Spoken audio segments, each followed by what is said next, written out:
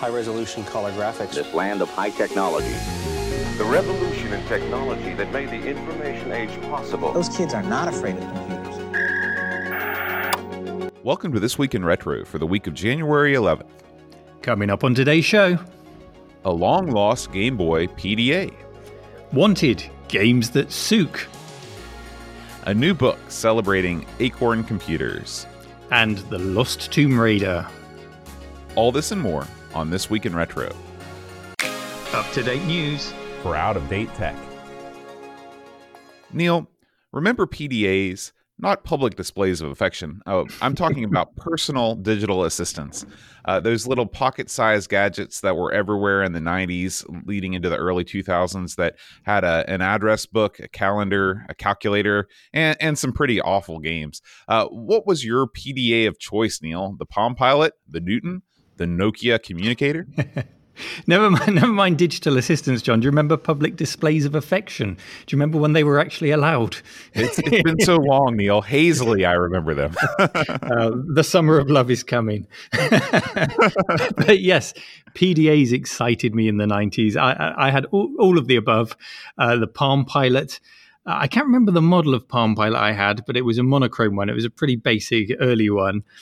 And it did what it did incredibly well. I really loved, in particular, the graffiti input method. Have you ever tried this?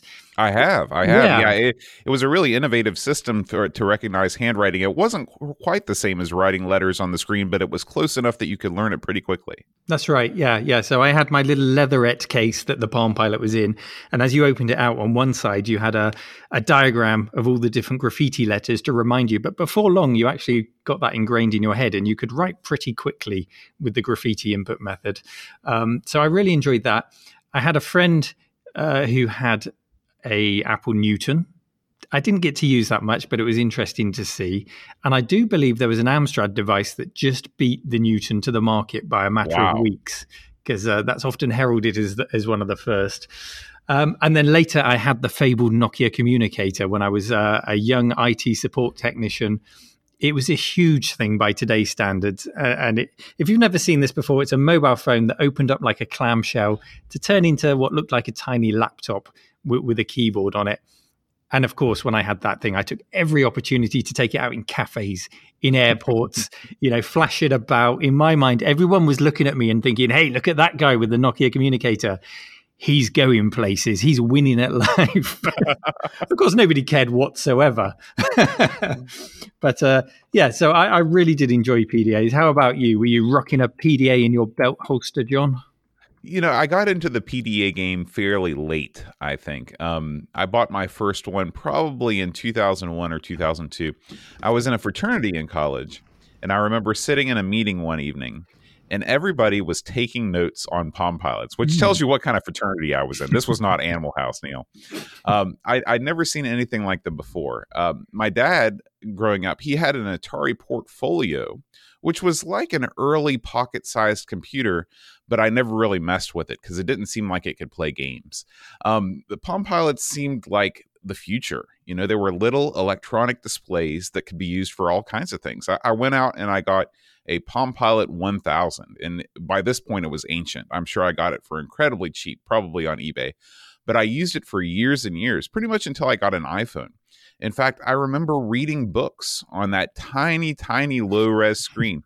I read the entirety of Pride and Prejudice on it, Neil. Can you believe it? Wow. Yeah. But this was not the first time that I'd seen a PDA before. Way back in May of 1992, reading through the latest issue of Nintendo Power, I saw a product I desperately wanted, but I never saw in stores. It was this thing called the Nintendo Workboy. The Workboy was essentially a keyboard with small rubber keys about as wide as the Game Boy, that as wide as the Game Boy is tall, that hooked up to your Game Boy and turned it into a PDA. It came with a little kickstand that propped your Game Boy up, and that it transformed the form factor into like from a handheld gaming device into something that kind of resembled a laptop. I've got to be honest with you, Neil. I've always wondered what became of the Workboy. That 2-page spread in Nintendo Power has stuck with me for almost 20 years, though apart from that, I've never seen or heard anything about the device. The Workboy never was released. It never saw the light of day because at the time that it was about to be released, the price for the Game Boy was slashed. And so the Workboy was going to end up selling for more than the Game Boy itself. And of course, that's the kiss of death for any accessory. They wanted to sell it for $90 and the Game Boy was selling for $90 in 1992. So it just didn't make sense. And so the Workboy just sort of faded away into history until now, Neil. It turns out that there were at least 2 Workboys manufactured. One of these is presumed to be deep in the vaults of Nintendo HQ, and the other was in possession of Fabtech. Fabtech was the manufacturer of the Workboy. So video game historian Liam Robertson of the Did You Know Gaming channel on YouTube managed to get in contact with Frank Ballouz, I think that's how you say his last name, the founder of Fabtech, and Frank graciously sent his prototype to Liam to see if he could get it working. After connecting the Workboy to a Game Boy, he fired it up, nothing happened. It needs a cartridge to work, and they didn't have the cartridge. And so all hope was lost until he remembered something that happened last July. Last July, you may remember, Neil, there was a huge info dump / leak from Nintendo. This was known as the Giga Leak. This is where source code from a ton of different systems and games and prototypes all managed to find its way onto the internet. And part of that leak was the ROM for the Workboy cartridge. So Liam burned the ROM onto the blank cartridge and boom, there you have it, a working Workboy. Now, Neil, did you have a chance to check this thing out? What do you think of the Workboy? Would it have enticed you as a youth as it did me? Well, first of all, it's such a great story. So well done to the hackers and to Liam and to everyone involved in making this happen. It's great. I did take a look at it on your recommendation, and the device, it looks as you'd expect, really. You get a menu when you turn it on with options such as your calculator, your phone book. Of course, there's no way in hell that you're going to make phone calls with it. We're way before those times. Currency converter, and my favorite, a desk clock. And then you've got this tiny keyboard that sits in front of the Game Boy. It's not really a productivity tool, which is what PDAs tried to evolve into when things like Microsoft Word were ported to them. But it is a PDA in its purest form. So it keeps your diary for you. It alerts you to appointments. It all seems very basic now, and you would struggle to find a mobile phone that doesn't include such functionality as standard. But it was new, and it would have been very novel in 1992. And I would have enjoyed this. I think when you come on to the practicalities, the Game Boy is a chunky unit compared to the slim Palm Pilot. So it would be pretty obvious if you had this thing in your jacket pocket in a meeting, in a business meeting. But, you know, I could play some games on the bus coming into work. I could then use this Workboy as a PDA in a dock. It probably wouldn't even need a dock because the Game Boy can stand up due to its own chunkiness in its own right. Mm-hmm. You could just stand that up on your desk. That would be fun. And even in the modern day, I'd love to just have it as a desk clock. I love the look of the analog clock on the Game Boy screen on one of the screenshots I've seen. I'd love that. So, yes, well done to Liam for uncovering it and putting together the pieces of the puzzle. And I'm very glad that this one's been preserved, John. Yeah, me too. If you have any interest in this, I highly recommend you check out Liam's video on the Did You Know Gaming YouTube channel. He talks about, the story of the Workboy's demise. He takes you through each of the applications. Like you said, there's the straightforward stuff, the address book, the calculator, but there are some surprises. The Workboy keyboard unit actually has a temperature sensor in it, so it can take the ambient temperature wherever you are, useful. And Neil, you can sort of use this thing to make phone calls. Check this out. So you can use the address book to dial numbers by holding the Game Boy speaker up to the phone receiver so the phone can listen to the dial tones, Blue Box style. Now, I don't even know. I don't even know if phones still work that way anymore. I guess they do. But it's, you can do that. So the Game Boy was sort of ahead of the game, maybe behind. I'm not sure where in the Game Boy was in terms of being able to dial numbers using dial tones, but it's a pretty neat feature. Yeah, and I love the idea of the temperature sensor. To think that a Game Boy might be expanded out as a workman's tool that you might sort of take different measurements and things on, because it really is a pretty rugged thing. Yeah.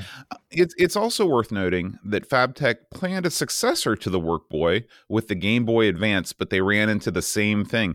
The high costs of manufacturing the keyboard and all the associated electronics, combined with the fact that handhelds are always getting cheaper and cheaper and cheaper. So by the time that you get a wide enough user base to introduce sort of an esoteric accessory like the Workboy, the price of the handheld is going to be lower than the accessory itself. So unfortunately, it was also never released, but who knows? Maybe third time's the charm, and we'll eventually get a Workboy Switch Edition. Neil, I can tell by your expression you're quivering in anticipation. Oh, I'm quivering, John. It was all the way back in 1987 that Sensible Software released Shoot 'em Up Construction Kit, or Sook as the kids call it. To some, it was a fun distraction, a chance to pretend you were a godlike game developer without the hard work of learning the assembly language skills needed to create a smooth-running arcade shoot 'em up on a home micro of the time. But to others, it really did become a lifelong obsession. First, to push the kit to its limits, and then to hack the software itself and push it beyond what John Hare and the team at Sensible Software ever imagined would be possible with it. Catering to the obsessed grew competitions, pitting Sook game creators against each other. And now, open for entries, it's the latest in a long line of prestigious competitions. It's the New Dimension C64 competition. Sook, of course, was released on many platforms, but this competition is aimed at the original Commodore 64 version. So if you feel like flexing your game creation skills, if you're feeling a bit creative, this is the place to go, and you can win the grand prize, which is a full set of enhancements for your game, including a digital tape master. And get this, they'll do a loading picture of your game by a current, they haven't said who, but they just say a current C64 graphic artist, which is it's kind of cool to get a loading screen and to get all those loose ends tied together to make it really feel like a finished product. So you can head over to the New Dimension website using the link in the show notes to find out more. But John, last week I mentioned how much I loved the gold VHS tape that was included with my copy of 3D Construction Kit. That was another game creation tool that I loved. How about you? Let's talk game creation tools. Have you ever tried your hand at any construction kits, John? Oh, yeah. Some early purchases for the Atari computer I grew up with, and some of the few legitimately purchased pieces of software that I had, were construction kit type programs by Electronic Arts. This was during the time when EA games came in those glorious LP-like sleeves. You could pull a 45 out of one of them. I had Pinball Construction Set, which Steve Wozniak called the greatest program ever written for an 8-bit machine. Pretty high praise from Woz. And I also had Music Construction Set, which I admit I hardly ever used because at the time, I was just a kid and I couldn't read music. The interface was a little beyond me, though looking back at it now, it was clearly a precursor to Finale, which is a music notation program I use all the time at work. So it's neat to see how that sort of evolved into a program that I use now in my work. Yeah. Well, Pinball Construction Set, that's a great choice. That was written by a chap called Bill Budge, who Richard Garriott holds up as one of, if not the greatest Apple II coder of all time. Even to this day, he says that. So imagine getting the seal of approval from Wozniak and Garriott. Wow. The guy's certainly doing something right. But I enjoyed Sook. I enjoyed 3D Construction Kit. These were things that served only really to create a desire to understand and to have more control over the games I was creating, because you always tended to hit a wall with these things. 3D Construction Kit actually was a very, very deep package with its own built-in programming language. Sook, you did hit the wall quite quickly as to what was possible in your imagination, compared to what you could actually put on the screen. still a wonderful product. So these things served as a way of, I guess, fueling my desire to control things more. And that then fed into programming languages like Amos or Blitz, the programming languages aimed at games creation, and then beyond that. So it really did spark something in me, these construction kits. And the lines often blur in them. I've mentioned the 3D Construction Kit has its own programming language within it to trigger events, which wasn't unusual in these kits. Another one I think I enjoyed was called the Quill. This was a text adventure creator. And I think most of us have had a go at creating text adventures. They feel like gaming in their purest form, and often the go-to thing that we attempt when we first try programming is to create a text adventure. A lot harder than you'd think, creating a text adventure parser. So the Quill really helped to circumvent that and just let you concentrate on your creative writing. And recently I did buy one that I've not yet tried and I've always been interested in. It's by Domark, and it's called the Flight Sim Toolkit, which is a part game creation tool, part sandbox in which you sculpt your perfect flight simulator. So I'm looking forward to trying that one out. That one I've got for the Amiga. So it is fun to tinker with these things, John. But there's a huge gulf between tinkering and creating something really substantial, something that looks like a complete game with these construction kits.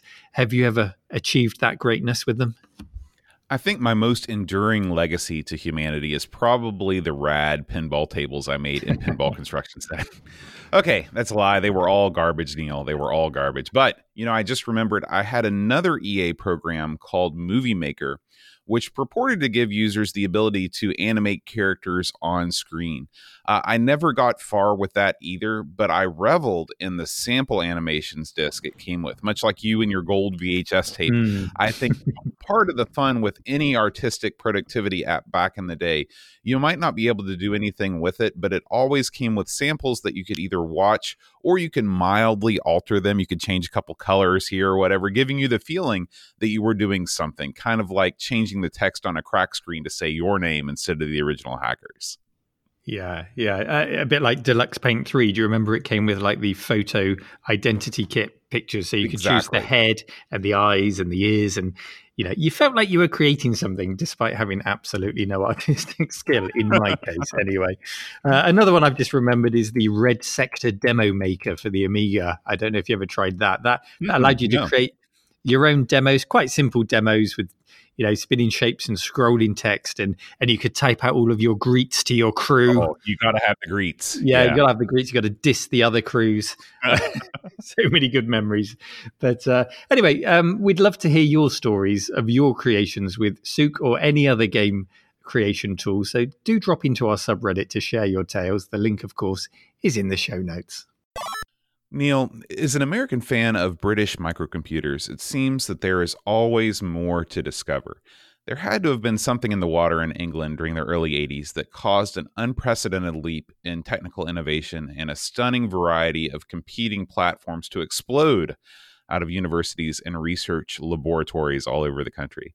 We had competing platforms here in the US, of course, but the flood of machines combined with the overall quality and quirks and features of them make your side of the pond stand apart. Wouldn't you agree? Well, yes. Once Clive Sinclair showed how cheaply a computer could be manufactured for with his ZX80, 81 and the Spectrum machines, and the popularity of them was evident, a flood of other manufacturers tried to follow suit. And it did result in a lot of micro corpses on the roadside along the way, because, of course, it just wasn't sustainable to have all of these competing systems that were in no way compatible with one another. But it did make for a very exciting time in the history of home computing, for sure. Well, one of those micro corpses, as you call them, I've yet to loot, is the line of machines from Acorn. This, of course, is familiar to you and a host of British school children of a certain age as the makers of the BBC Micro. But, of course, Acorn released other computers, including my personal holy grail of computing, the Acorn Archimedes. And of course, there was the whole ARM processor thing, but nothing really came about that. So, Neil, I know growing up you were an Amstrad lad, but surely you have some memories of the Acorn machines. Tell me, were you ever fortunate enough to get your hands on an Archimedes? Oh, yes. And it's a bit unfair to describe the BBC Micro as a micro corpse, because that did well, but Acorn certainly did have them. The Archimedes struggled. The Electron really struggled. But they had their fair share of them. But back in the day, the Archimedes, it was respected. But because of Acorn's association with schools at this time, it was kind of nerdy. It was the machine that the school teacher's kid on the street had. It just wasn't cool.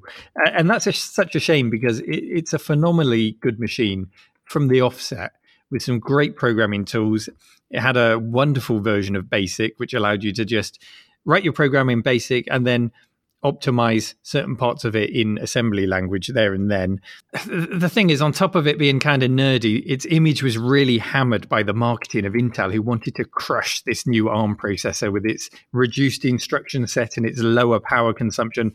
Who would want anything like that, right? And Intel did everything they could to convince people that their CISC CPUs were the future. And for a couple of decades, it worked. Intel, well, we know how history panned out with their 486 CPUs and beyond. They really did hammer the competition. But who's having the last laugh now, John? We've got pockets full of ARMs these days. That's right. That's right. But a personal memory of mine actually related to the Archimedes ties in nicely with emulation. It was on an Archimedes that I first knowingly saw an example of emulation. This must have been around about 1988. I saw a ZX Spectrum emulator running a game called The Great Escape on this machine in a classroom. And it just blew my mind. I just walked in and saw this thing, a machine behaving like another machine. How the hell does this work? To the point where it's running a game. This blew my mind. And I can probably pin that down to the very moment my obsession with emulators began. So it's all thanks to the Archimedes. Anyway, back to this book that you mentioned, John. What were we talking about? Well, Acorn Mania appears to be running wild these days. There's a brand new coffee table book for sale right now that explores the world of the software that these computers ran. The book is called Acorn: A World in Pixels, and it celebrates the heroes of the BBC Micro and the Acorn Electron games industry. It's got over 450 pages of screenshots, box art, and interviews with some of the pivotal players at Acorn back in the halcyon days of the 80s. Just to give you a small taste of what's inside, we've got histories from some of the biggest publishers on the platform, such as Superior Software and Micropower, articles on some Acorn games that were once considered lost but have recently been found, and contributions from huge names like Ian Bell and David Braben of Elite. You've got something from the Oliver twins and Kevin Toms of Football Manager fame. So the whole package is really it's tied together really nicely.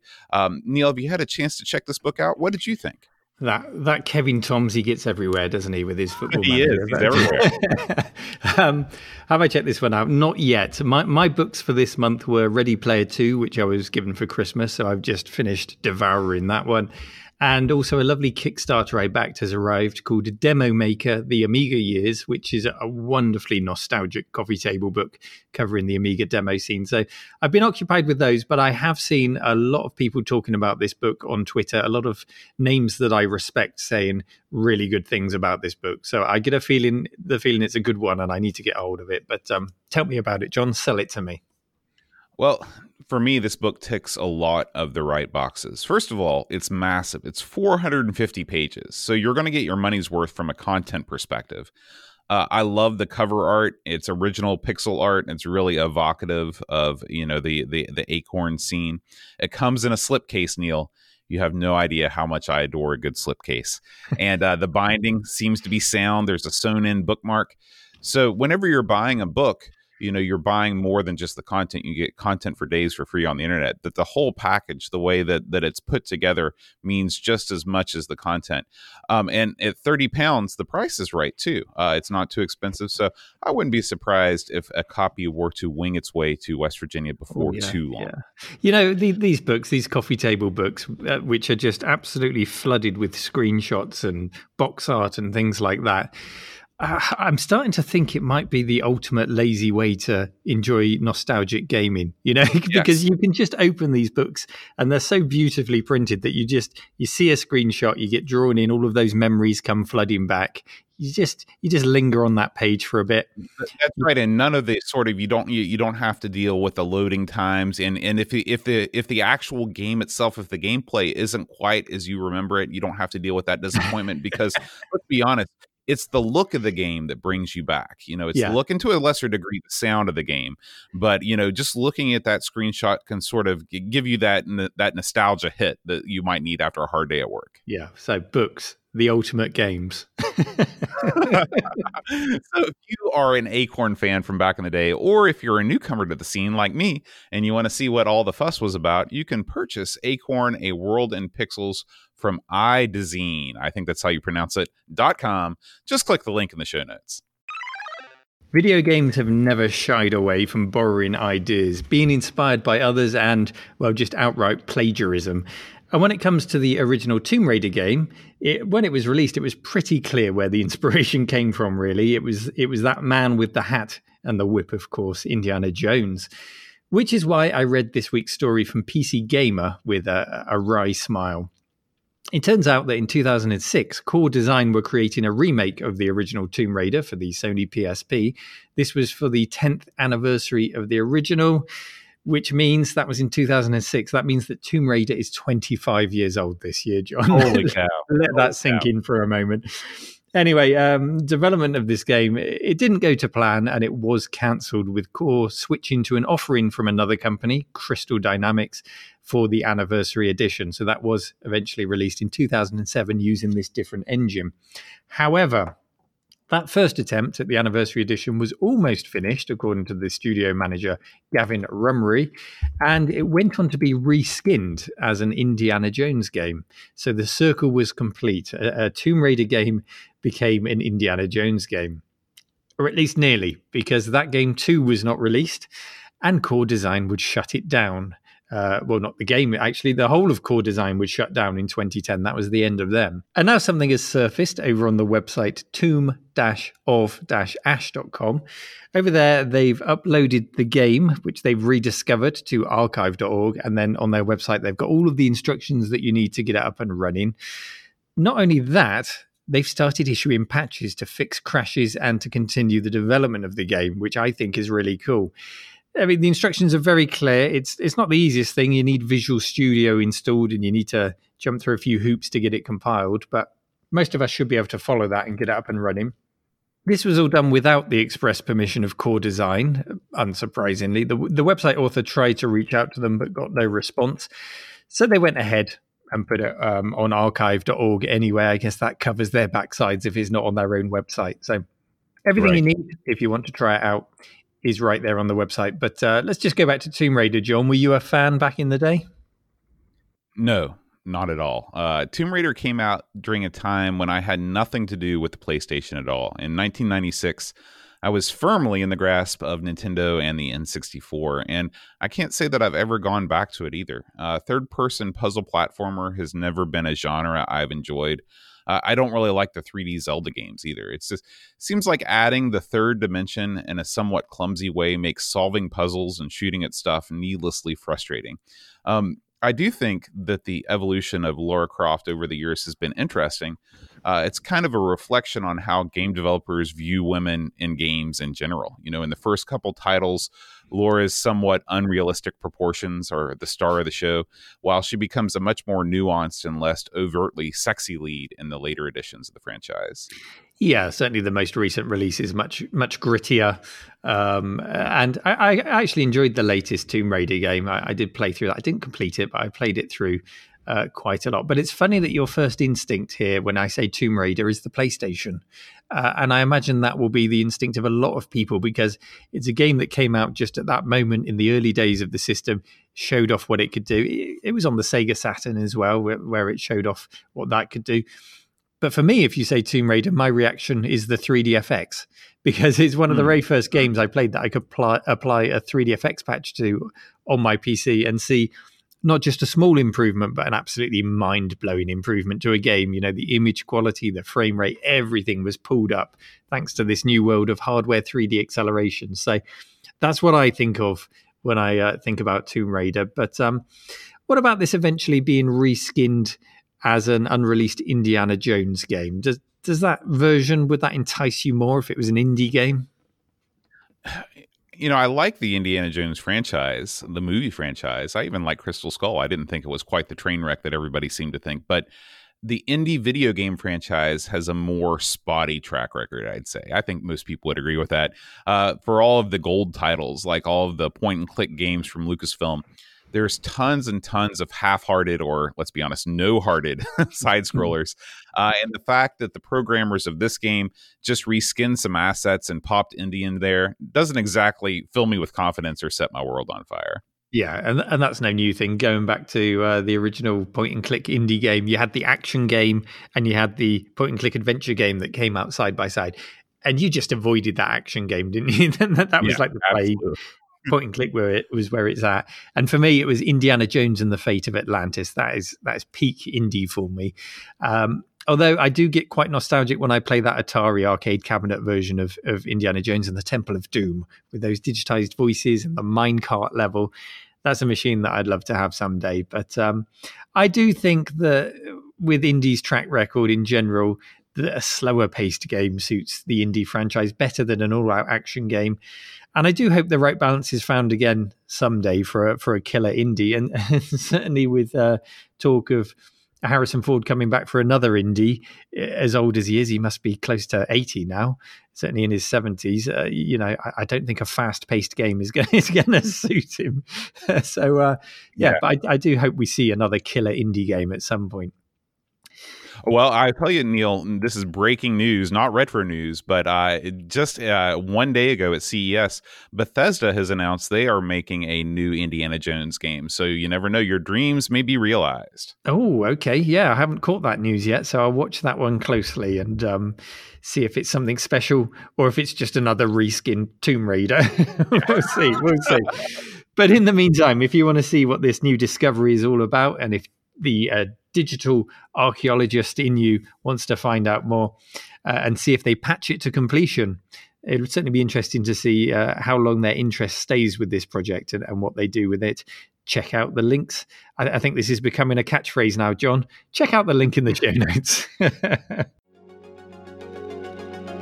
Thanks for listening to This Week in Retro. Join our show subreddit to contribute your favourite news stories.